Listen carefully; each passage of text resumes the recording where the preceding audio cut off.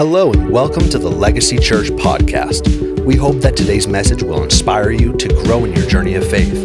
We believe that hope is for everyone. So, no matter where you find yourself on your journey of faith, we believe Jesus is willing to meet you right where you're at. So again, thank you for joining us, and we hope you enjoy today's message.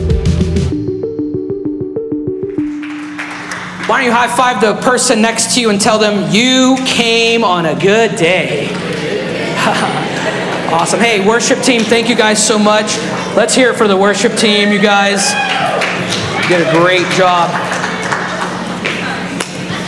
Hey, if we haven't had a chance to meet yet, my name is Tony, and my wife and I have the privilege of being the lead pastors here at Legacy. So we want to welcome you if you're visiting us for the very first time. I know we've got some visitors here because of the baptism and all that, but if you're visiting us for the first time, we'd love to connect with you. You can do us a favor by just simply filling out a Connect card that's located in the seat back in front of you, and you can turn that in at the info hub on the way out in the lobby. For the rest of you, welcome home. It's a good day to be in the house of God. Amen.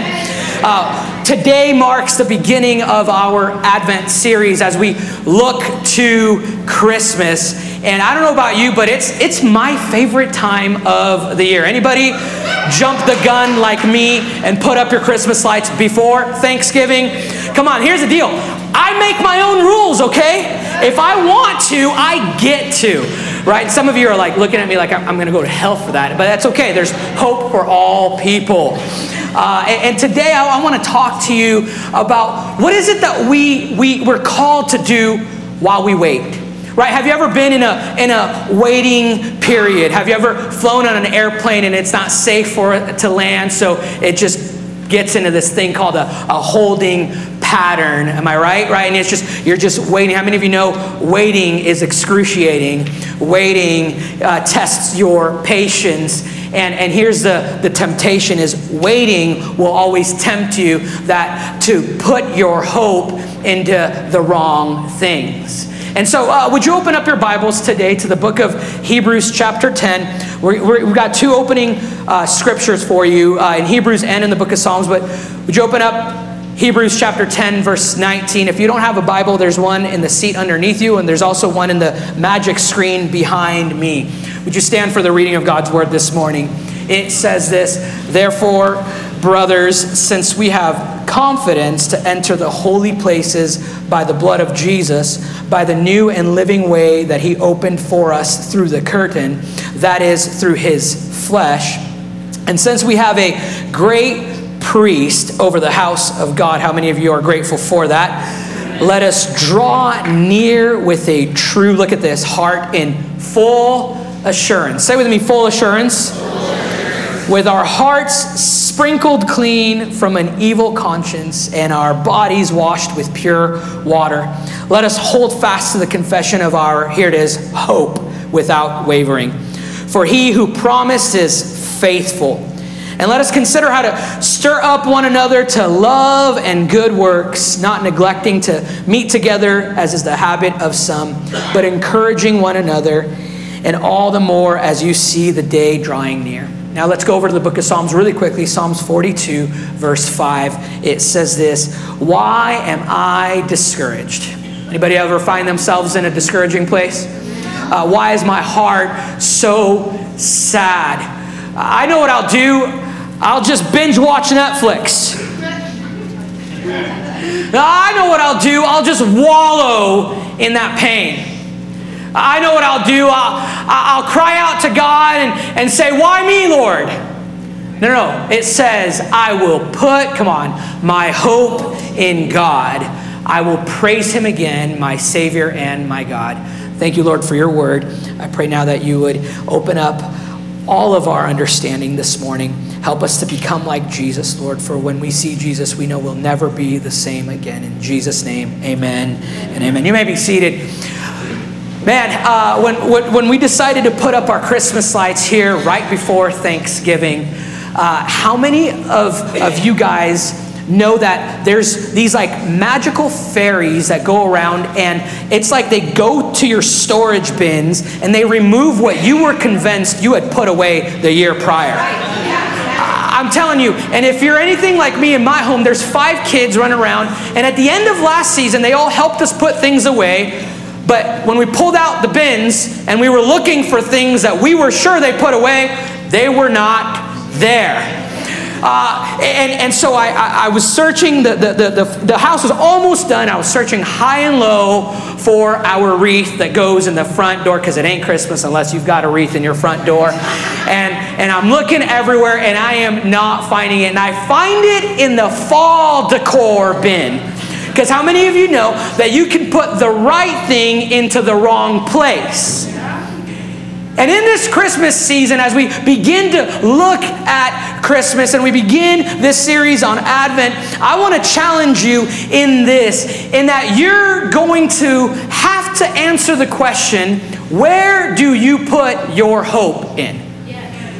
Because hope is a good thing. How many of you would say hope is a good thing? But you can put a good thing in a bad place, and you can put a good thing into something where it doesn't belong. And my question to you today is, in the waiting period, what, who, what, and where do you put your hope in? I'm excited for this season, but I want to clarify. It's not, I'm excited for the overly commercialized moment that leaves you depressed and sad once it's over. I'm talking about this moment where you and I every year get to pause and reflect, where is our hope? Because I would venture to say that if you're anything like me, this year has probably beat you up a little bit. I'm sure this year hasn't been easy. Why? Because that's life. And you're either in a storm or preparing to go into a storm or coming right out of a storm. And you're going to be tempted while you wait for God's answers to put your hope in the wrong things. And can I tell you, those things are only going to leave you high and dry. So the question that I want to ask you today is, where is your hope? Because while we wait, we've got to hope in something. Timothy Keller made what I believe, it wasn't him that kind of came up with it, but I think he's the one that kind of made it palatable to modern Christianity. He talks about what he calls source idols, and he kind of made these, he narrowed down these 4 source idols, and source idols are this. It's you and I, everything that we struggle with on a day-to-day basis. They're kind of surface things, and underneath that surface, we can identify 4 things that we've essentially put our hope in incorrectly, and that's what drives us to then struggle with these surface things. And I would venture to say, out of these 4, you're probably going to fall into one, or if not all, like me, of these categories. Right? We can put our hope in things like comfort. Right? And when we put our hope in comfort, when life inevitably, emphasis on inevitably, gets uncomfortable, we try to mask, we run away, we medicate, we pretend like it's not there, or we just all quit. Right? And when we're constantly seeking comfort in a world where discomfort is inevitable, and especially in a follower of Jesus' life where the dealings of God will be uncomfortable, I'm telling you, putting your hope in comfort will only leave you tired and frustrated. Some of you are like, no, I'm kind of an overachiever. I'm a go-getter. I don't seek comfort, Tony. In fact, I love waking up at 3 a.m. and drinking some raw eggs in the morning. I'll get to you. You know, Tony, I'm not that comfort-seeking guy. You know, in fact, I'm on an all-out war on comfort. Well, then maybe, just maybe, you fall into the second category, and that is the God of approval. Putting your hope in approval. And can I tell you that putting our hope in approval is only going to leave us, after every relational exchange, wondering if we got it right. Are they happy with me? Did we get it right? Did we look right? Was my breath okay? Did I say the right things? And it's going to leave you, hear me on this, exhausted, yes, because you're performing, trying to seek their approval. Yes. No, Tony, that's not me. Well, then maybe it's that you put your hope in being in control. Let me preach to myself for a quick second here. And when you put your hope in control, there's a slide for that, guys. When you put your hope in control, well then this is how it's going to leave you. It's going to leave you angry with burst blood vessels in your eyes, because there's a reality to life that you cannot control anyone, anything, especially when you barely can control yourself, if we're honest. The fourth thing that we can put our hope in is power. And so if we believe, like we talked about last week, if you were here last week, if we believe that money is power, then we believe that we can chase this thing, and it only leaves us feeling like there's enough. It's never actually enough. Or if we believe that power is found in relationships, well then we begin to climb the corporate ladder, and so I've got status, I've got a title, and therefore now I've got power. My hope for you today is that you would put your hope in the backbone of Christianity. The very thing that should anchor your soul no matter what. And that thing that we put our hope in, he's got a name.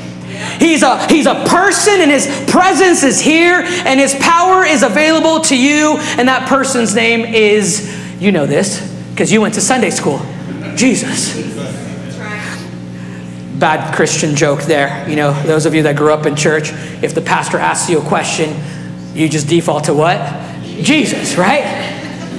In this case, it's actually the right answer.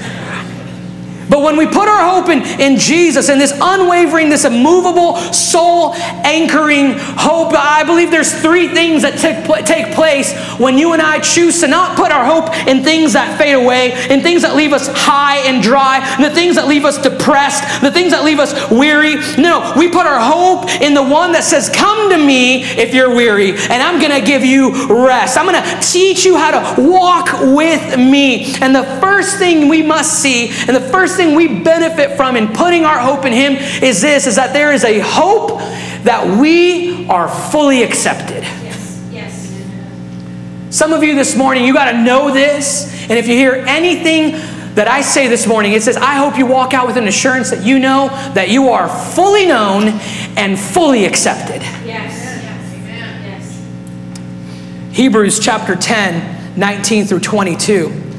Look at this. Therefore, brothers, since we have the confidence to enter the holy places by the blood of Jesus, not by what you do, not by, and some of you, by the way, some of you growing up, you were straight A students, and it shows. Because growing up, you were a straight A student, and now you're an adult, and you realize you don't always get 100% on the test, and you can't handle it. And I want to talk to you today and tell you, we don't enter with confidence on our own merit and what we've done because we get it right 100% of the time. No, the Bible's clear. It says by the blood, come on, of Jesus. By the new and living way that he opened for us through the curtain. That is through his flesh. In other words, the writer here is going, the body, his flesh that was ripped and torn. He's likening it to the very curtain, the very veil that would separate the people of God from his presence. And now we can enter boldly and approach his presence. How many of you are grateful for that? Amen. And since we have a great priest over the house of God, let us draw near with a true heart in full assurance of faith, with our hearts sprinkled clean from an evil conscience and our body washed with pure water. Man, you know, it's incredible to me that this says sprinkled clean, because if I'm honest, I'm like, I need more than a sprinkling sometimes. You know what I mean?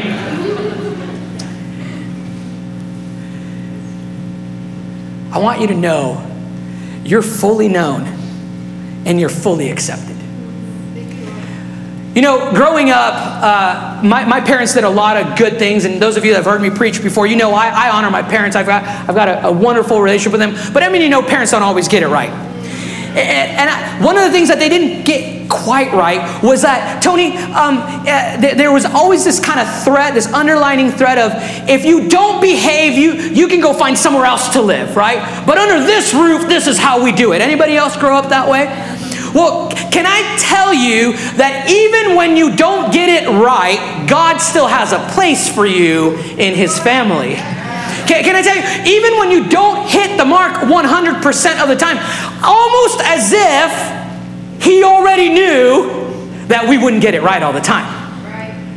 See, I don't know if you get this or if you've gotten this in your heart quite yet, but God sees all things and knows all things. Let me talk to some young people in the room this morning. The things you think you're hiding from your parents, I've learned now at the age of 35, now that I have adult conversations with my parents, they knew a little more than I thought they knew. But God already sees and knows all of those things. And last time I checked, the book of Romans chapter 5 says that while we were sinners, but come on, he knew we would royally fail. I'm talking fall flat on my face. And some of you are looking at me like, well, Tony, no, you don't get it. You don't know. If you knew my story, if you knew how bad I am, can I just lovingly tell you, I think some of you got to get over yourselves. Like,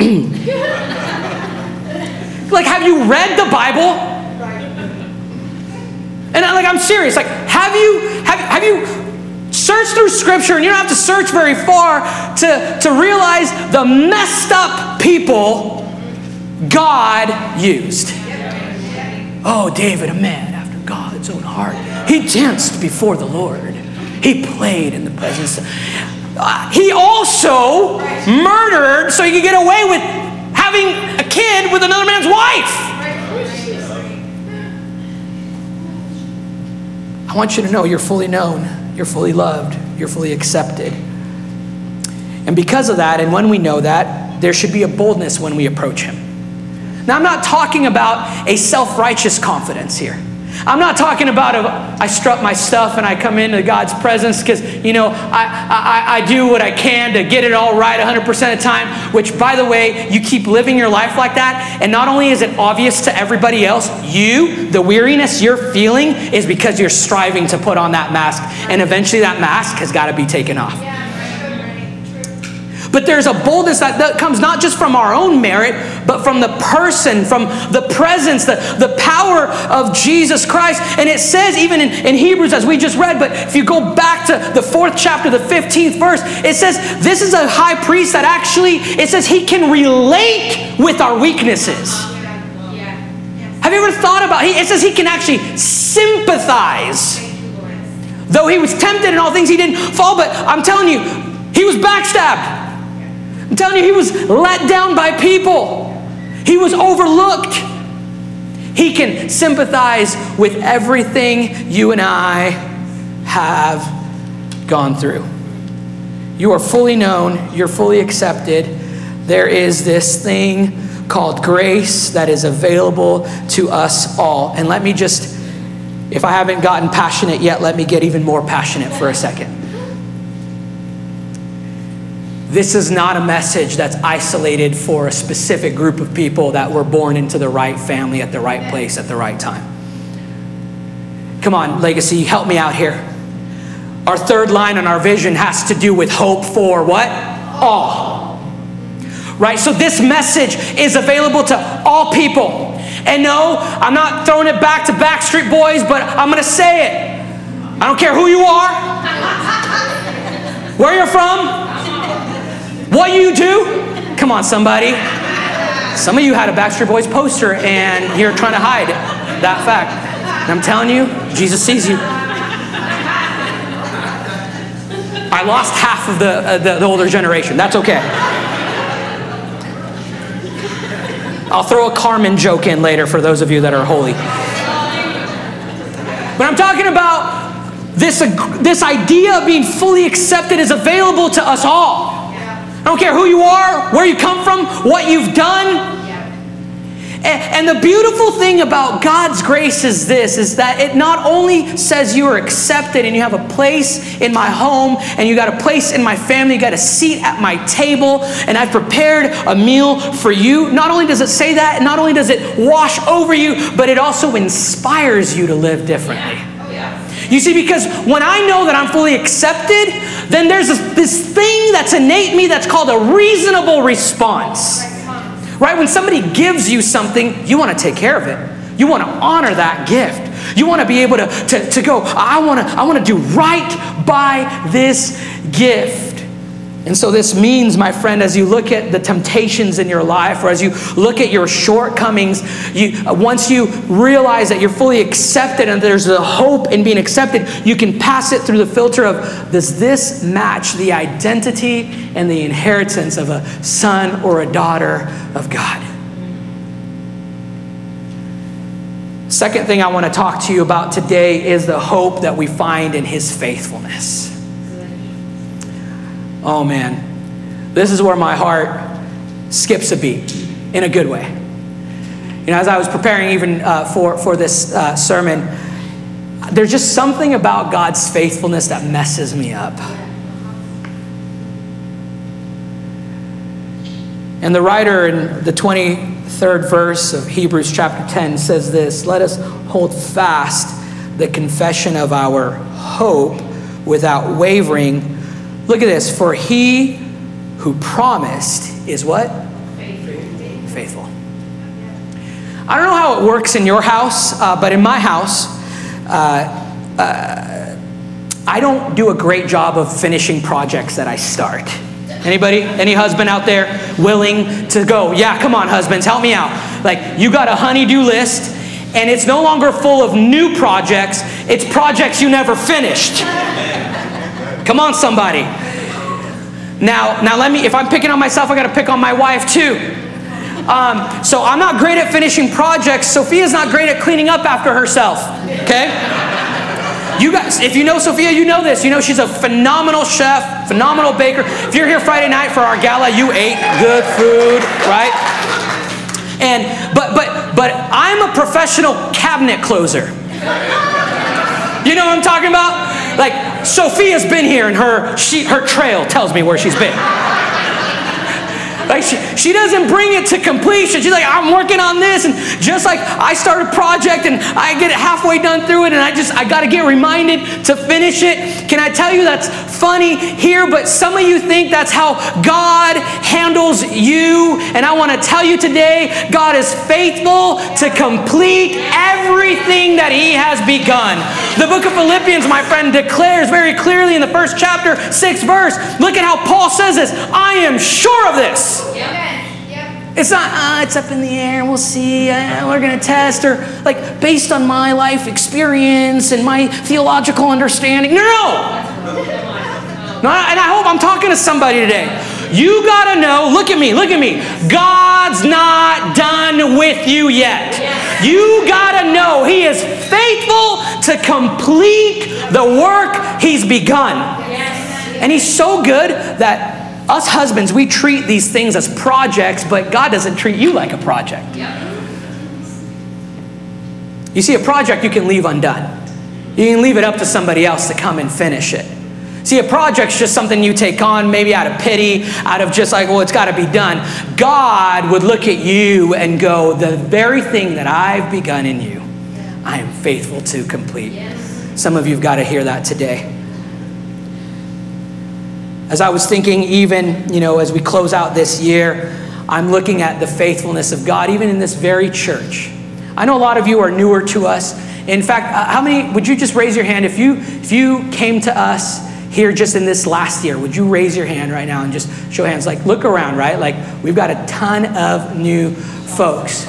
Can I tell you, you're new and you have walked into a church that has experienced God's faithfulness for 8 decades. Listen to me, even when we haven't gotten it right every time. And that's not a brag on us. It's a brag on Him in spite of us. Come on.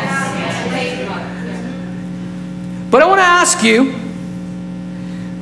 what happens when things seem unstable in your life?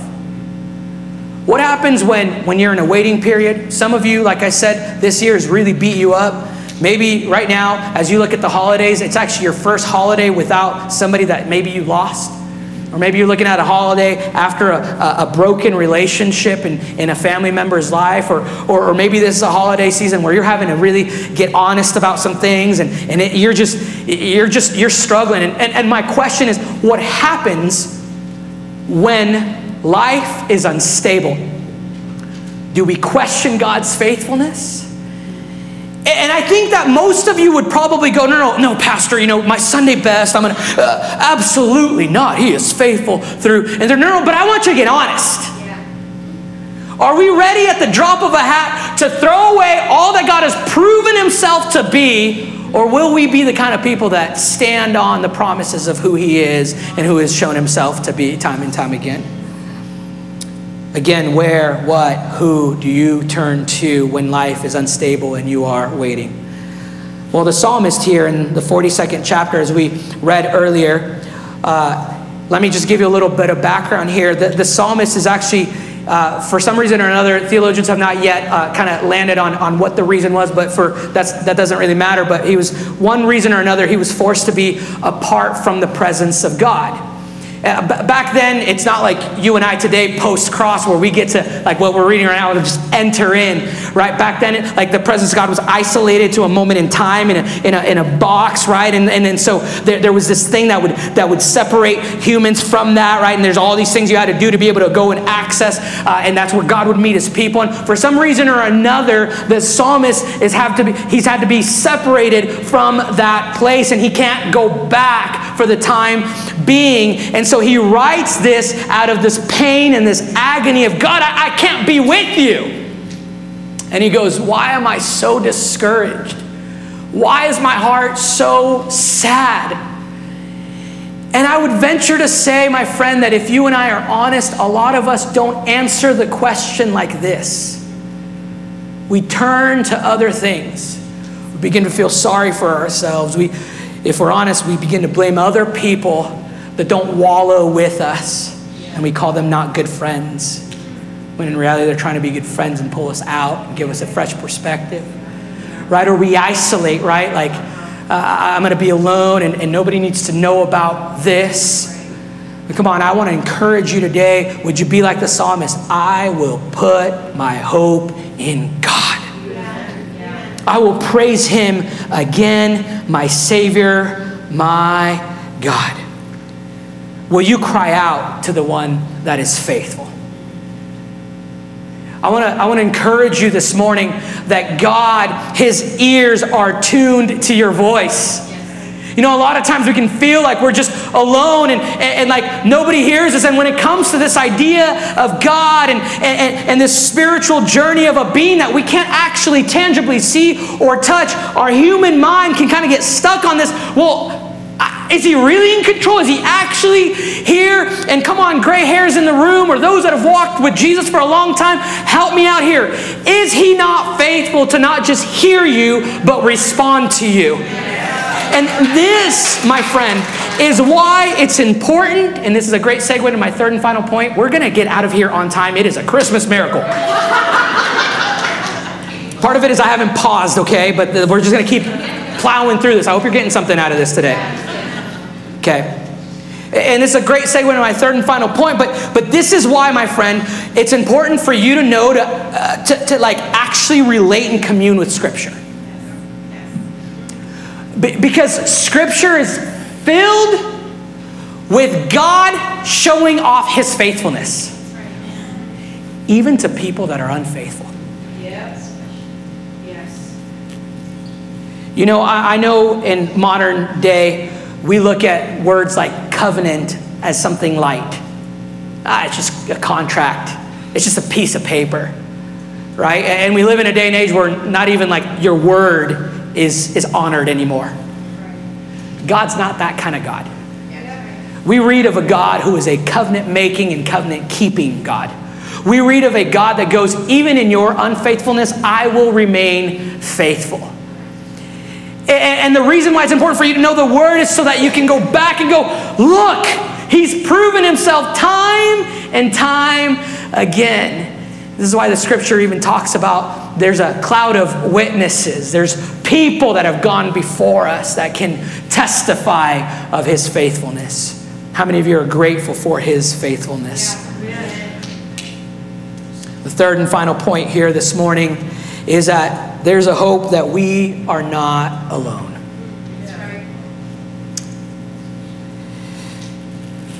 Hebrews 10, 24 to 25. Let us consider how to stir up one another to love and good works, not neglecting to meet together as is the habit of some, but encouraging one another, and all the more as you see the day drawing near.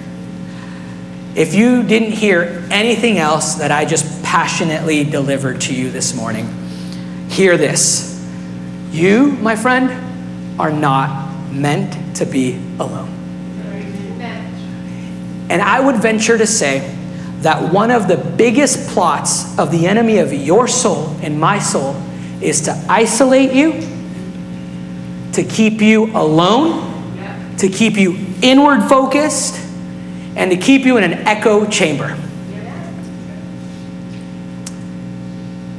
And I just want to remind you today, you are not called to live life alone. In fact, we are not just called to just journey through life with people and in a healthy, robust community. We are actually called to actually encourage one another in love and good works. Right? The people that God has called you to be around should be the kind of people that blow into this in your life. Right? I always find it funny anytime, especially around this time when people begin to make fitness goals. How many of you have fitness goals for this next year? It's okay, you don't have to raise your hand. I'm not going to embarrass you. I always find it funny that when someone is trying to, for example, I'm trying to watch what I eat, or I'm trying not to partake in this as much. Have you ever seen that, like, people like mock them for it? They like tease them about it. Yet nobody like has the audacity to be like, hey, what about your gluttony? Like, hey, I think you're drinking a little too much. Hey, I think you're watching too much TV, or right?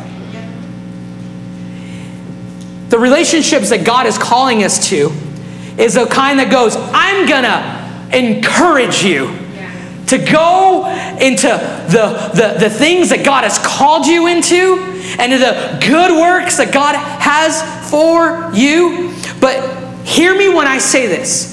You will never find that if you are not in a community.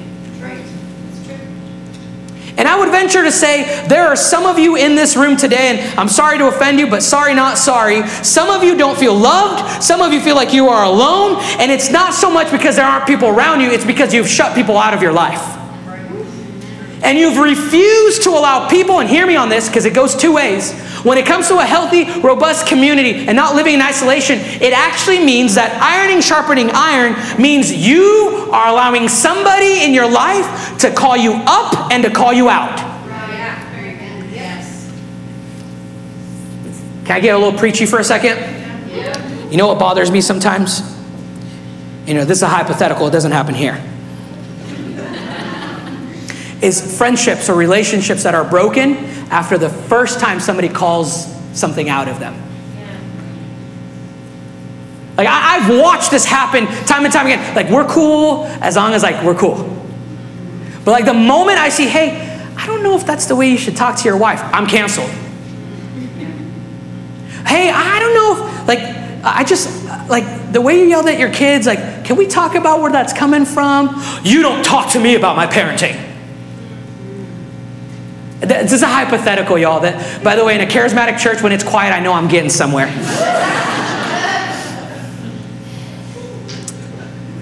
I want to encourage you. There is beauty in allowing people in your life, the right people, to go, I got to call this out of you. I see this in you. And you know what? You're called for greater things. You're better than this, my friend. I've had many moments in my life that, thank God, I've had people to grab me by the shoulders and go, you are better than this, Tony. Yes. Like, what are you doing? What are you thinking, you idiot? Some of you are falling asleep, so I got to throw out some words that you all use 6 days out of the week, but you don't want me to use on a Sunday.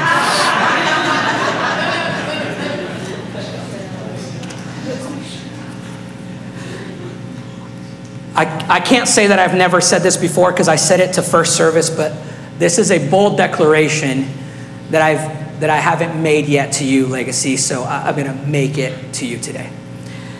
The context of even what the writer of Hebrews is talking about, he's He's even going, not neglecting to meet together. And I want to tell you, we are a local church believing people. That's right. Yes.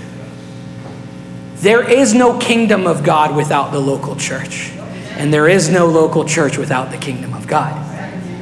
And I want to tell you today, in 2023, when we've created all these different avenues that don't look like a local church community, and we've replaced discipleship with entertainment, and we've replaced Bible teaching with a 30-second tickling of your ears podcast.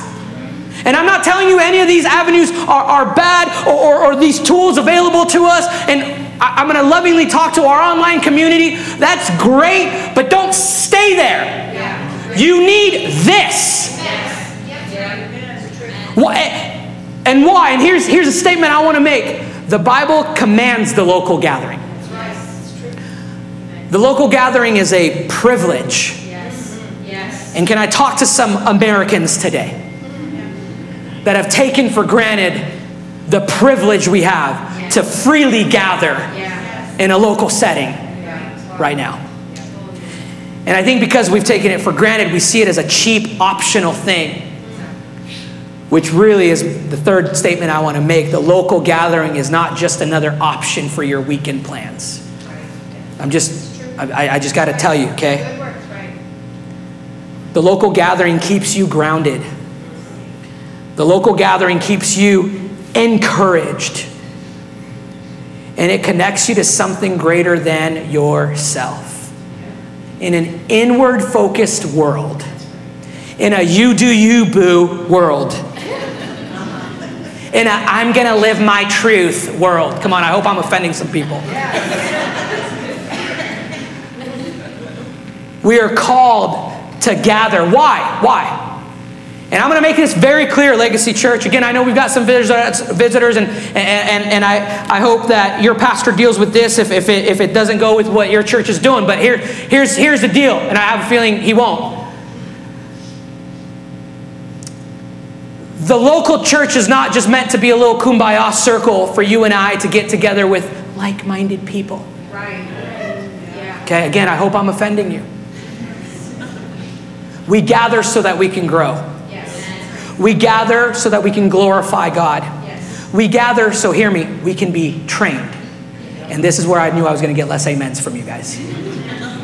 Because the local gathering is for you to be equipped, to then be sent, so that we can be scattered through our city, through our workplaces, our neighborhoods, throughout the world. Come on, I'm talking about the local gathering. What I'm doing even now is to equip you to train your hands so that you can go and be a light and spread the message of hope for all people, not so that we gather and we hang out and we sing our 3 songs and this and that, and hopefully the pastor doesn't go over 35 minutes, and if you go to this church, you already know it's 50 minutes minimum.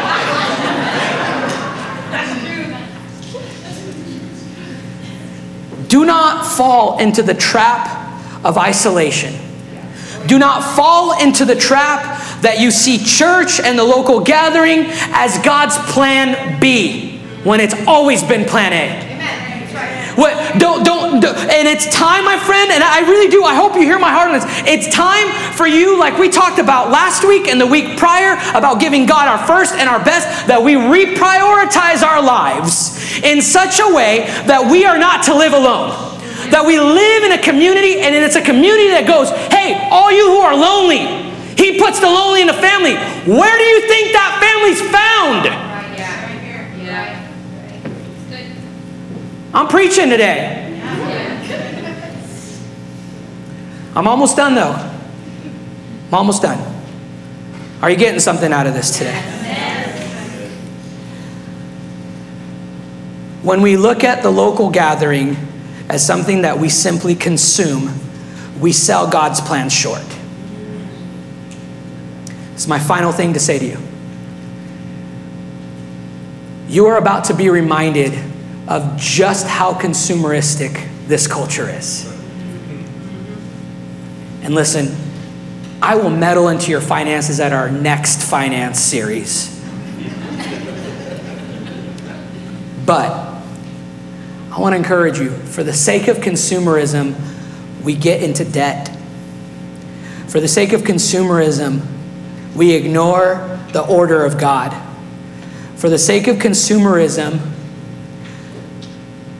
we actually then, when we allow consumerism to enter into our culture, we actually then begin to relate with one another and God's local gathering in the same way. And we show up on a Sunday with our hands crossed. We'll see what they do today. We'll see what the worship team does today. We'll see if Tony screams at us for 50 or 45 minutes today. And this is why, my friend, I end every service with telling you service might be over, but church is not over. Thank you, staff. At least they got it.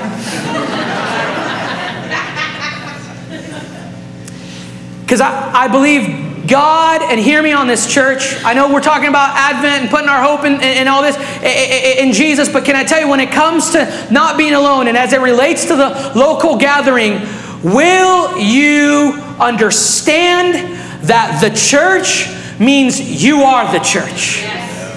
It means you and I are the actual hands and feet. Do not fall into the trap that says, I show up and they do. No. We lean in and we build together. We are privileged to not be alone, my friend. We're privileged to serve a God that goes, did you know this? God could do anything he wants, however he wants, whenever he wants, with whomever he wants.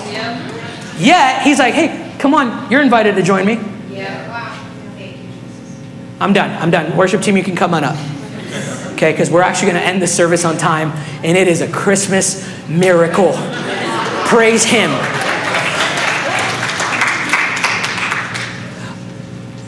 So, this is how we're going to end this morning.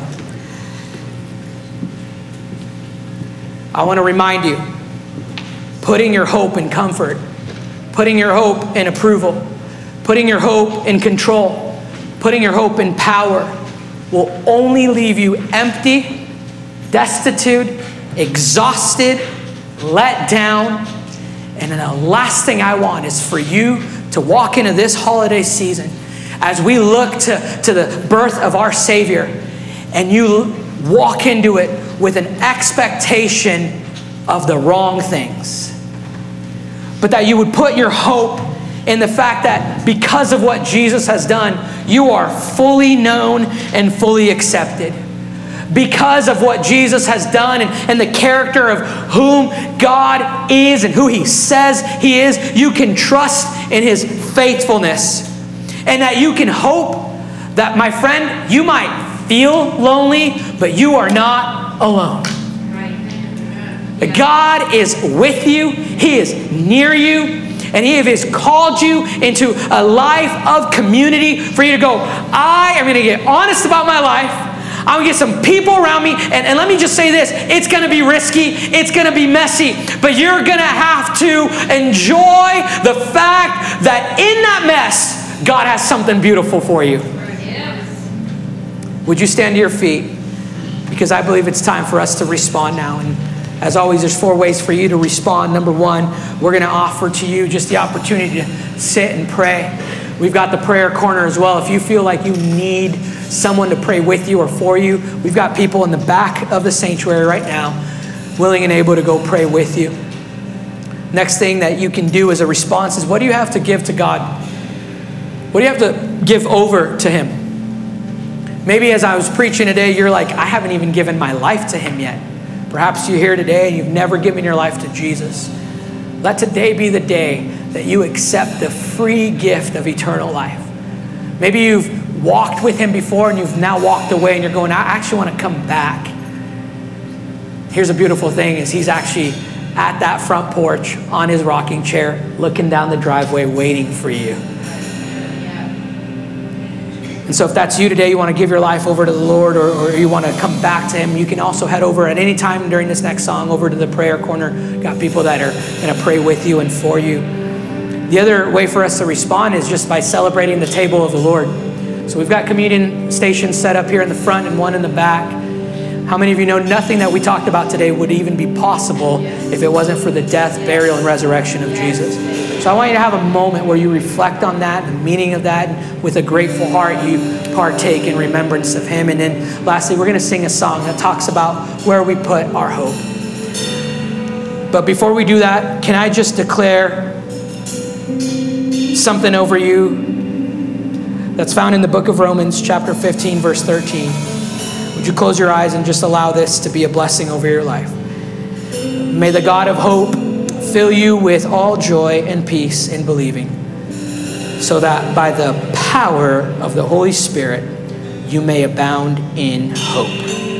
Let's go ahead and respond together now, church. Thank you once again for joining us today. We hope today's message encouraged you, challenged you, and caused your faith to grow. If you enjoyed today's message, we highly encourage you to subscribe to this podcast. That way you don't miss out on any future messages. To get to know us, to get connected with us, and to know how you can best partner with us, head to our website, legacychurchid.com, or come see us in person at our campus in Meridian, Idaho. We look forward to connecting with you. May God bless you and have a great rest of your day.